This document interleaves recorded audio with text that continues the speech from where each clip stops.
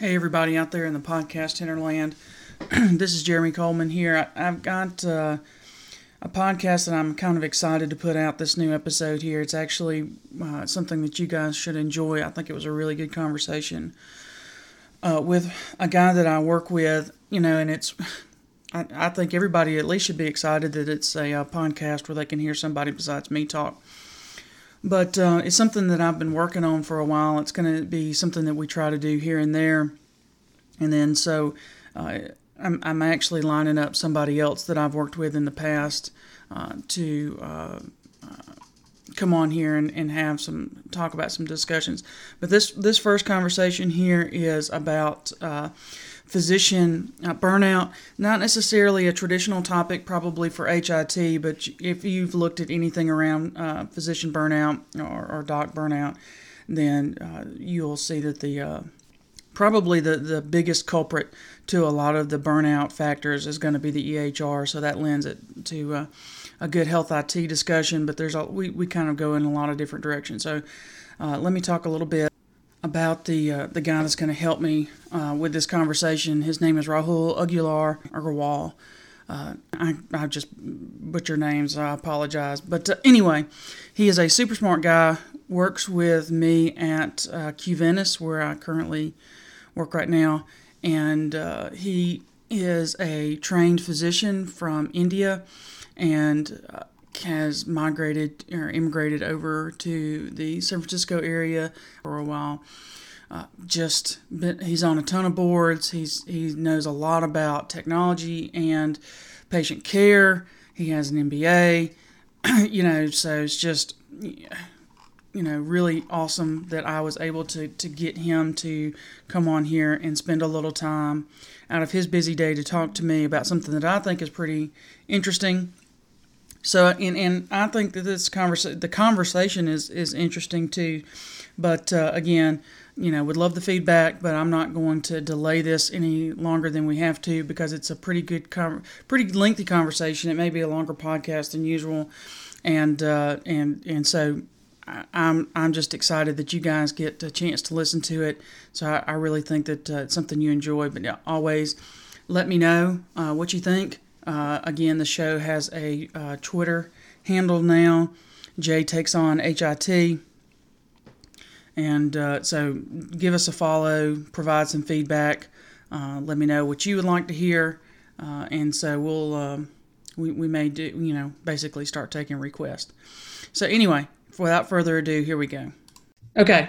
So let's just jump right into it. Once again, thanks for Rahul for you being willing to kind of share your take as far as we go. So I think the first thing that we want to do, since we're talking about physician burnout, is really define it and kind of understand what we're talking about when we say burnout, because I think in other industries or in other kind of areas, burnout is something that people feel maybe temporarily, or occasionally. But I think this is, I don't know at least if this is a different definition or when we talk about physician burnout. That's a fair consideration. I think you're right. We usually think for burnout, we think in terms of I'm feeling burnt out. I need to go do something different. You might take a break, you come back, or you do something different for a little bit, but you come back. With physician burnout, what I see and read about more is sort of I'm burning out to the point where I don't want to do this anymore. And therefore, I'm going to take myself out of being a physician and do something different or retire. And my assumption is, or at least I see, especially within the health IT world, who's littered, I'm not going to use the word littered, but it doesn't take much to find somebody in the industry or in a health IT company that has an MD behind their name. You obviously have an MD, but through a different circumstance, I'm going to say, but is it that because it's so easy for a physician to find employment outside of patient care that also adds to that? So if the question is, why do we see as many physicians as we do in health IT companies or in other areas? I'd say the answer is less that it's easy for them to find employment and more that as part of your daily work as a physician, you are now deeply involved with health IT, and people have different interests and different aptitudes. And for those of us who've done that for a little bit, it turns out that this is interesting to me. In fact, it's more interesting to me than the joy I get from providing direct patient care. And so people switch. I don't know that it's burnout driven necessarily. Often it's sort of a opportunity meets interest meets experience. Gotcha. So let me ask you this, kind of a more contextual question: is there's more literature around burnout, or at least more articles printed around burnout? It's more something that you see than you did before, but I don't necessarily know if that's a function of technology, communication technology, social media, versus the reality. I mean, if you look back kind of when you first got started doing physician administration type work, has burnout always been a concern? Is it getting worse? Kind of what's your perspective on that? I'd say physician burnout has concern. It's always been part of the conversation, but let's say about a decade ago, the discussion was different. And I think, especially for primary care, before hospitalist medicine sort of became the norm, a lot of the burnout was around the pressure of having to see patients during the day and take call and sort of be away on weekends and all the rest of it. And the discussion around burnout had to do more with that balance of time between work and family and personal interests. The last, I would say, 10 years or so, the conversation of burnout has become more about how it's becoming harder and harder to see the number of patients you need to see every day while you're doing the documentation you need to do and meeting the regulatory requirements and doing the coordination. And frankly, as physicians have had to adopt EMRs, I think the general gestalt is that in most places, it leads to somewhere between 15 and 25% reduction in efficiency that is sustained. I mean, that is just a lot of time in the day that, now you have to make up elsewhere. So I think that's a good lead in to kind of, because this is a health IT podcast and we kind of look at things through a lens of healthcare IT's impact on healthcare. I don't think that you can't read an article about either burnout or EHRs in general without the mention of each other. They seem to be tied at the hip, and to me, where the EHR has been created into this huge boogeyman. And my question has always been, and it's one I posed to you, so and it really may be fair or not, but whatever. If the EHR, or let me ask it this way, how much worse is the overhead and headache of an EHR versus being 100% on paper and all the headaches and hassles that are different, but there's still some out there of dealing with a paper chart?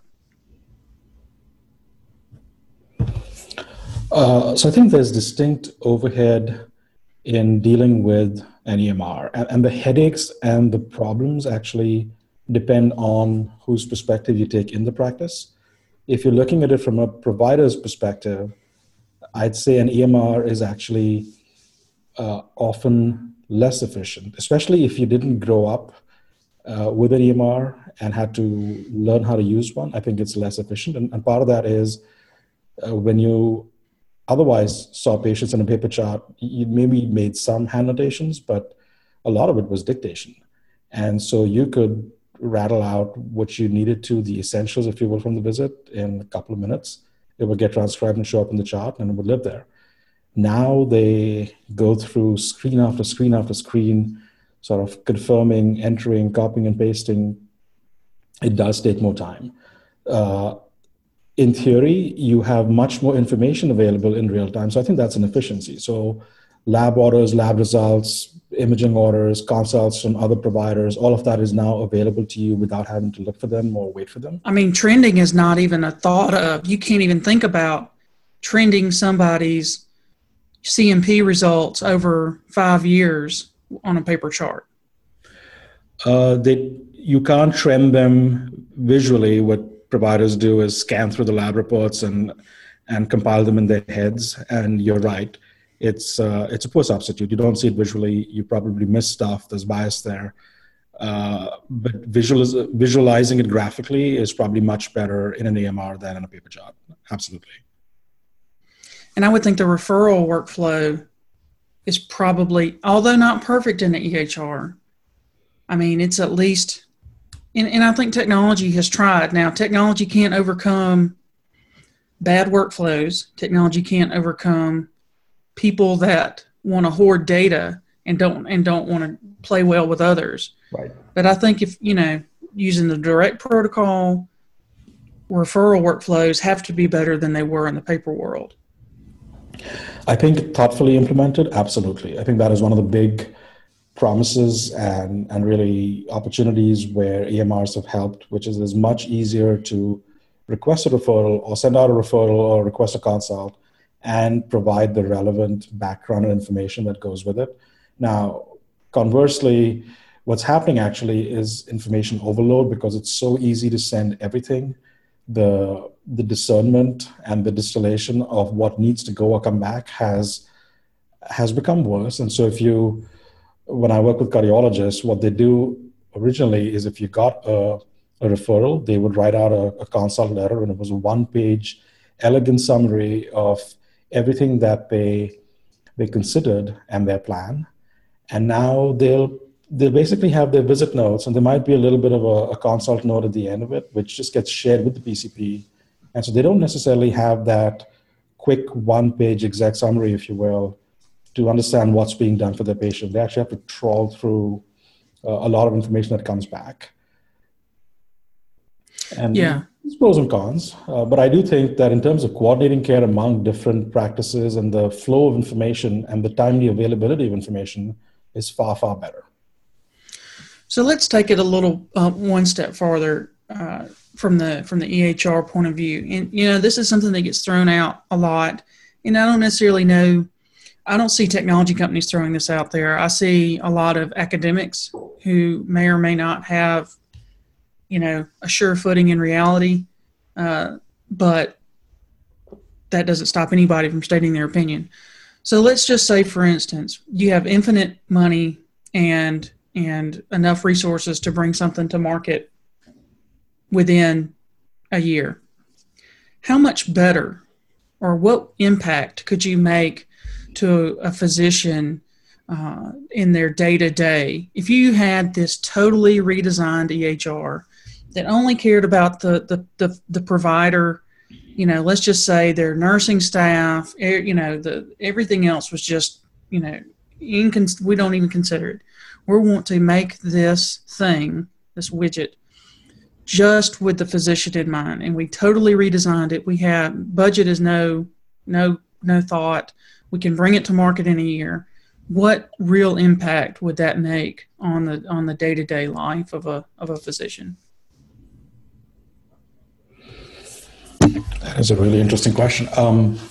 I think we could make dramatic impact to the day-to-day life, right? So I haven't actually considered this carefully, but here are some sort of off the top of my head thoughts or ideas.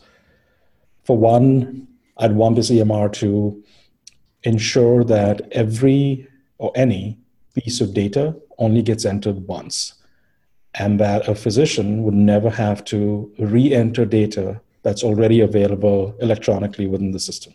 It doesn't even have to be in my EMR. If it's available electronically, we should pull it. You may have to verify it, but you shouldn't have to re-enter the same data over and over, which right now is a big chunk of it. The second side I would eliminate, I think, is any kind of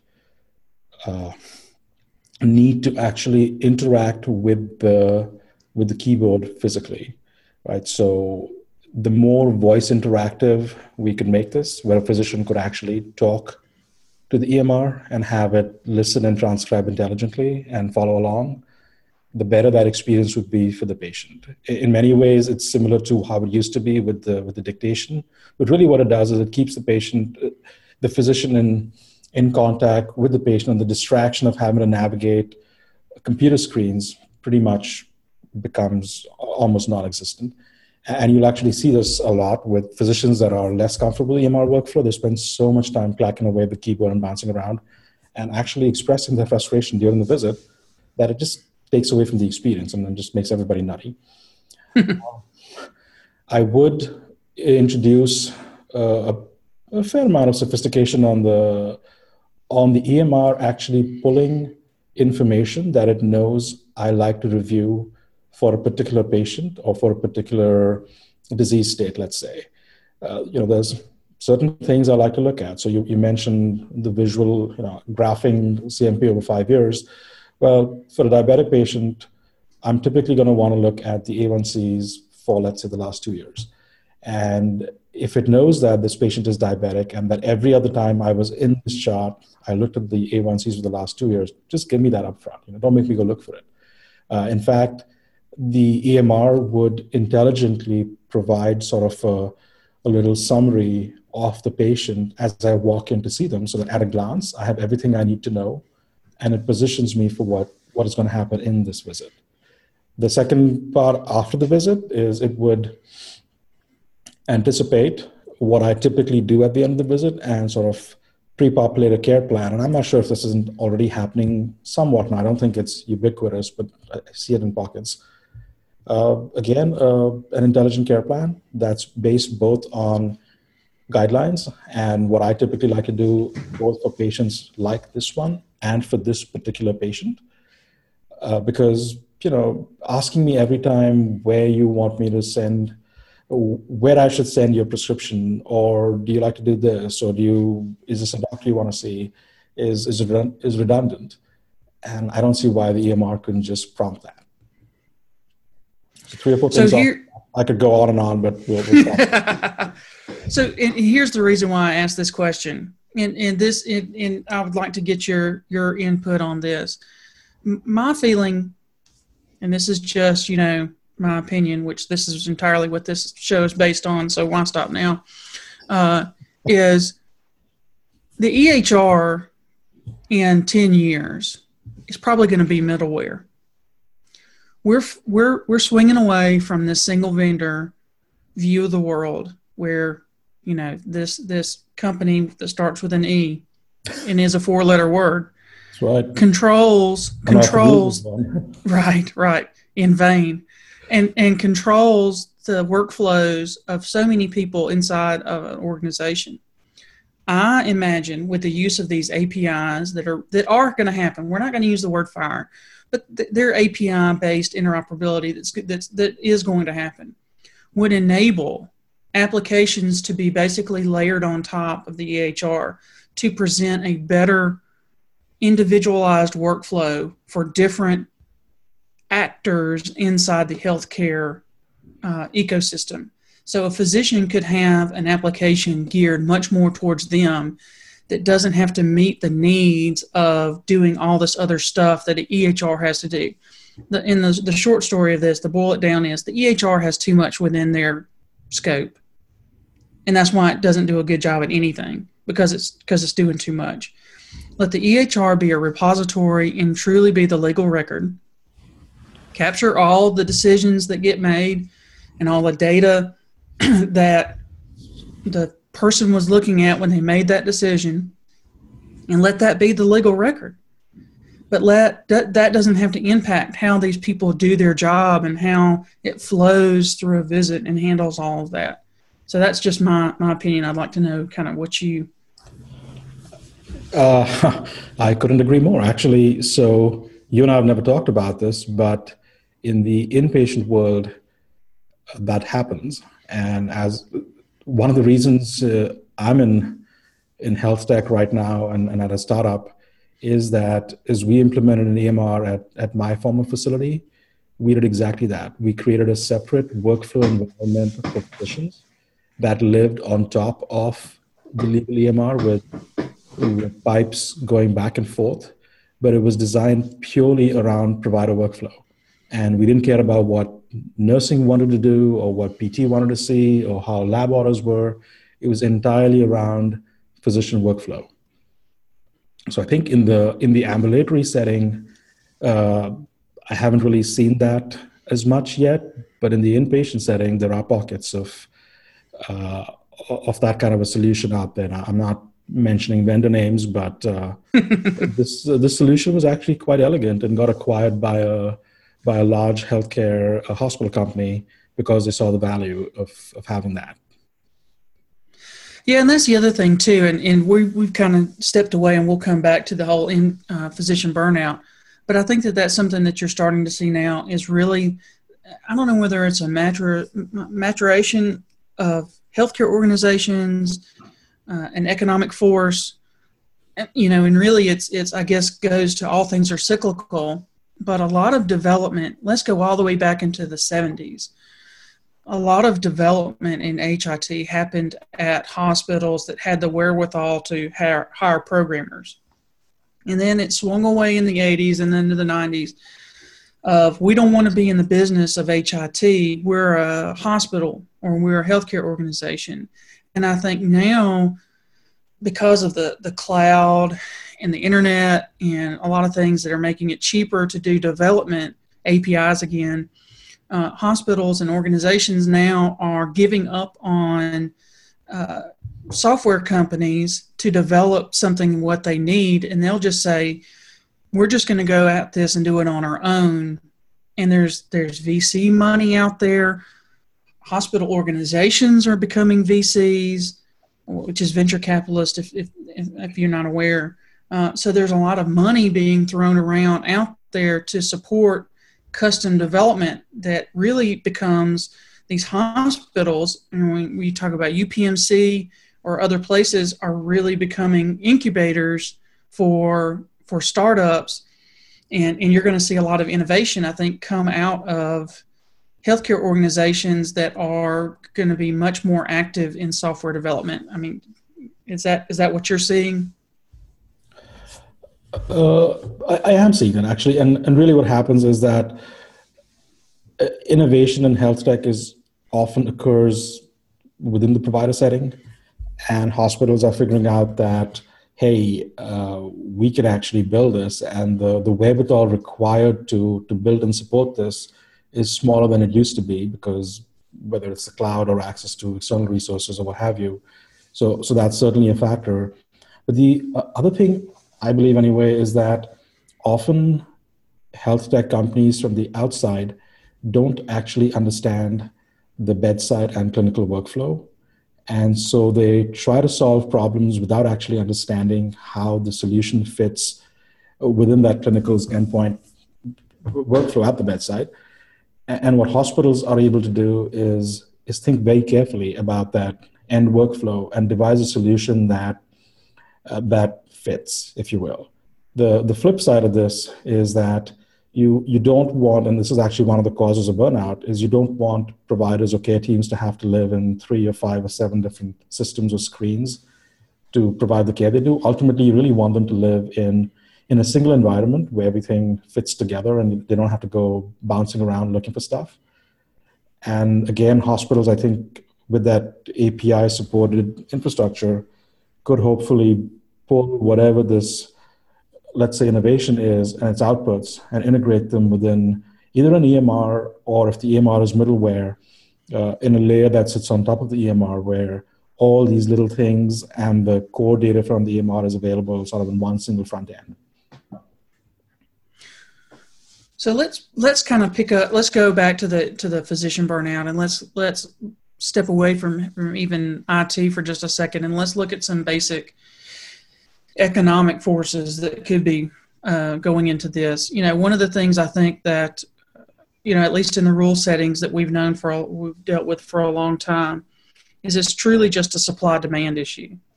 And a lot of the burnout comes from too few providers for too many patients. So one of the things I've seen as a trend that's really stepped up in every environment, both urban and rural, is this mid-level, whether you're talking about physician assistants or nurse practitioners, stepping in to fill the role of a lot of PCPs, family care, to where I think if you go to an urgent care, it's probably at this point a 50-50 shot of whether you're actually going to see somebody with an MD.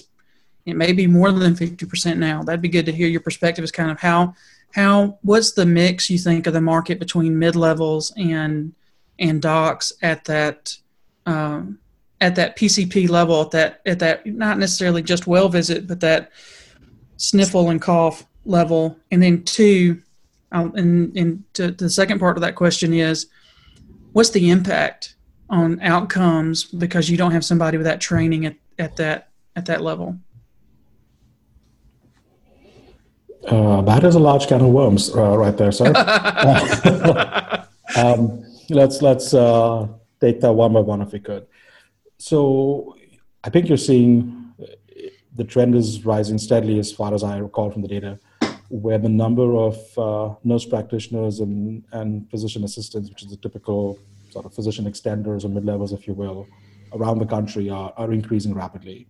And indeed, there's a couple of things driving that, I think. One is that, yes, there's a shortage of physicians. Two, it takes longer to train and get a physician ready for practice than it does to get an NP or a PA out to market, if you will. So for a nurse practitioner, usually it's an RN that goes on to get an advanced degree. A PA, I believe it's 4 to 5 years of school and training. Most physicians are at 10 years plus. So there's definitely you can fill that need faster. The second issue is that you really want providers to practice at the highest level of their license, if you will. So as a physician, yes, I can see the colds and sniffles, and I can certainly be effective there. But does it have to be me, or is there something that can very easily or very effectively be treated by nurse practitioners and PAs, and I can focus on the truly complex patients, ensuring that the people that are practicing there are under my guidance. Now, so there are actually a lot of economic forces. Now, the reality is that the reimbursement for an NP or a PA, I believe, is 85% of what you get as a provider, unless you do something called incident to billing, which is, I think, beyond the scope of this podcast. What that means, though, is that a PA or an NP doesn't cost as much as a physician, but the revenue that they can generate is pretty close. And so if you run a practice intelligently, the ability to offer access to more patients is far better if you have a team that's physician-led with a couple of PAs or NPs working with them. In terms of quality and outcomes, I think, as you know, it really depends on the practice environment. So there are certain states where nurse practitioners are allowed, are licensed to practice independently and don't have to be associated or affiliated with the physician. Later, physician assistants are required to be supervised by physicians and therefore require periodic chart review and evaluation of care plans, etc. A little tighter supervision there. In specialty situations, it's found that when you train PAs to sample, the outcomes are actually sometimes even better than what providers have or what physicians have. In primary care practice, I think my experience has been that if you have a well-run primary care practice where extenders are part of a team and physicians are actively involved in the supervision of the care of patients on the panel, that actually works really well. And interestingly, patients prefer to be seen by nurse practitioners sometimes because they feel like they spend more time with them, they're more attentive, they're sort of less brisk in their bedside manner, whether that's a perception or reality, I can't tell you. But from a patient's perspective, you think that they only want to be seen by a doctor, but the evidence is, and the experience is showing that they actually don't care as much. They just want care. So let me as I mentioned in the intro, you were a physician in India. How does this compare or contrast? Is burnout an issue in India? Do they have the same? I would imagine that the economic forces are different because it's a different economy. But take that into account at some point. Is this an American phenomenon that we're having to solve here? I will admit I have a number of friends from med school that are physicians in India, and I don't really hear about burnout as much in India. When I pay attention to the health literature, if you will, from India, burnout doesn't seem to be one of the big questions that come up. And there are definitely the economic forces, and the practice model is completely different. And so I think India will eventually get there, but for now, I don't hear about it. And let me give you a couple of examples that illustrate this. So for example, in the US, the rate per unit of service is largely fixed, the average rate. And so the only way you get to maintain your income or make more money is by seeing the same or more patients.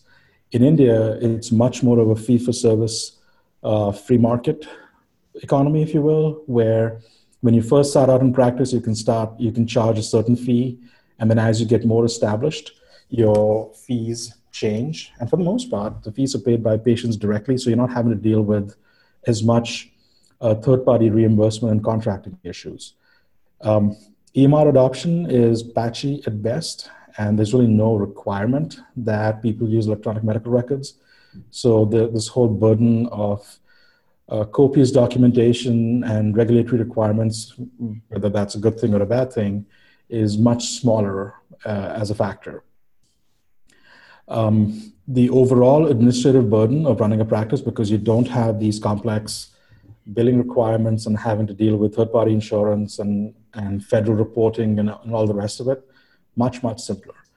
And so it seems like, a lot of the overhead, if you will, of being in the practice of medicine that we experience in the US isn't really a variable yet in India.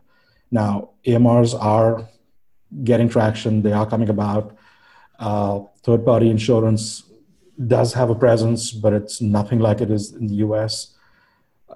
Eventually, I think it might drift there, but I'm not hearing that at all in India right now. So I think from an economic standpoint, and as we get ready to wrap this up, my question is that do we need to look at changing the business model to a certain extent? I know that the ACOs and at-risk contracts are trying to do that to a certain extent. And certainly that's what fee for value over fee for service is trying to get at as well. But I think at a more fundamental rate, basically being a primary care physician, and I guess anything other than the road, which is radiology, ophthalmology, anesthesiology, and dermatology, is, if you're not on that road band of physicians, they all complain about the economics of it. So is it an issue in my mind of an ROI? Is it something where training needs to be simpler, cheaper, less to make the ROI better? Because I don't necessarily know how much more the system can take pushing the same money, cutting up the money any different ways. I think the spending on healthcare is what it is. Now, if you can take some away from pharmaceuticals, that's one thing, but I don't necessarily know that there's a bigger pot out there for physicians to grab at. So really you've got to, in my mind, the only way to look at this is to make it cheaper somehow to be a physician. Well, that could be part of it. And truthfully, the issue may not be that it needs to be cheaper to be a physician. The trouble actually is that physicians in the US make a lot of money. And it's not that the cost of training or the time invested in the training is that much different. But it's, as I said, what you expect to make as a certain specialty. So let's take those roads off the table, if you will. But if you take a cognitive specialty, let's say you're doing a residency in internal medicine, in family practice, or in pediatrics, the amount of time, energy, and effort invested is roughly the same, but the amount of money you expect to make in those specialties is quite different. And they're all primary care, but the amount of money you make is different. Pediatricians, by the way, being at the bottom of that scale by as much as 30% in most markets, which is a lot of difference, if you will. All that said, what physicians make in this country is still way, way more than what they make elsewhere. And so I think the issue is as much of a, well, it cost me X dollars to become a physician, but also that I expect to make as much as this, as a specialist, as a procedurist, as whatever. And therefore, now I've got to do everything I can to maintain my level of income or standard of living that I've come to expect. That I think is a much, much trickier issue to deal with. And frankly, it's something that no one's really willing to talk about. But if you want to lower the cost of healthcare, you have to lower the cost of inputs, among other things. Pharmaceuticals is certainly one of them, but the other huge cost of inputs is actually the human element. And physicians are definitely a big chunk there. Right. And, the funny thing to me is that everything that I see that's trending out there, the care team around a patient, nobody's talking about making it smaller. Whether you're talking about care managers, whether you're talking about, patient advocates, whether you're talking about, whomever, dietitians are becoming a much larger part in a lot of different diagnoses. So, I agree. I don't understand. And I think a lot of it is the American market because of how it is, and you don't have this centralized overlord like NHS is in Britain. Although, in my estimation, I've never been a provider, obviously, but I got to think that CMS, I don't understand how they could be more powerful than they are. They're NHS in everything but name, as far as I'm concerned, because I don't see, the whole concierge thing. I think, and tell me if I'm wrong, but I think it's starting to play itself out. I just don't think that that's not what you're going to see take over the world. I think, consumerism is going to happen some way, but it's not going to happen through these people willing to shell out, a country club healthcare membership. So I think there'll be a small segment of the population that will do that, just like there is in England. You can choose to buy private insurance. You can choose to see a highly suite physician in the private market outside the NHS, but it's a really small fraction of the population, which is sort of what I think you're seeing in the US. To go back to your earlier point about the expansion of the care team, I completely agree. I mean, there's at least two forces driving it. One is you want the physician to focus on the things that they and only they can do. The second is that there's data around better outcomes, better care, et cetera. But at the end of the day, these are all inputs.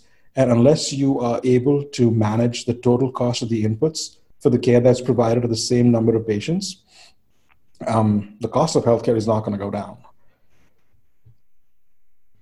And yeah, ultimately, I think that the nut to crack here is, I think ACOs in this shared risk is a middle step, ultimately, away from fee for service. And I'm ignorant, ultimately, too much about how NHS works, but I've touted way back, and I guess my ignorance allows me to, but I really think that you ought to have a pot of money for a patient that goes to whoever their doctor is. I think that fee-for-service probably works for specialists to a certain extent, but you've got to have a gatekeeper that gets a different reimbursement model based on wellness and not based on sickness.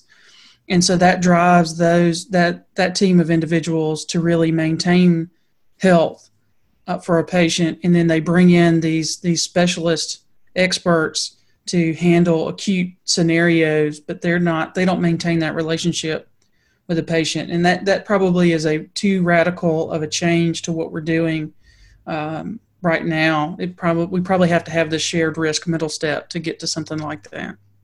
That's fair. Honestly, what you're describing is the fully capitated HMO with a PCP gatekeeper model. Right. And Except there's not the 1990s version where they just threw you out of the hospital because, whether you're well or not. right. And so, one of the largest health systems in the country is actually a pretty good example of something exactly like that. It starts with a K. Found in California. That's right. They're somewhat permanent. That's exactly right.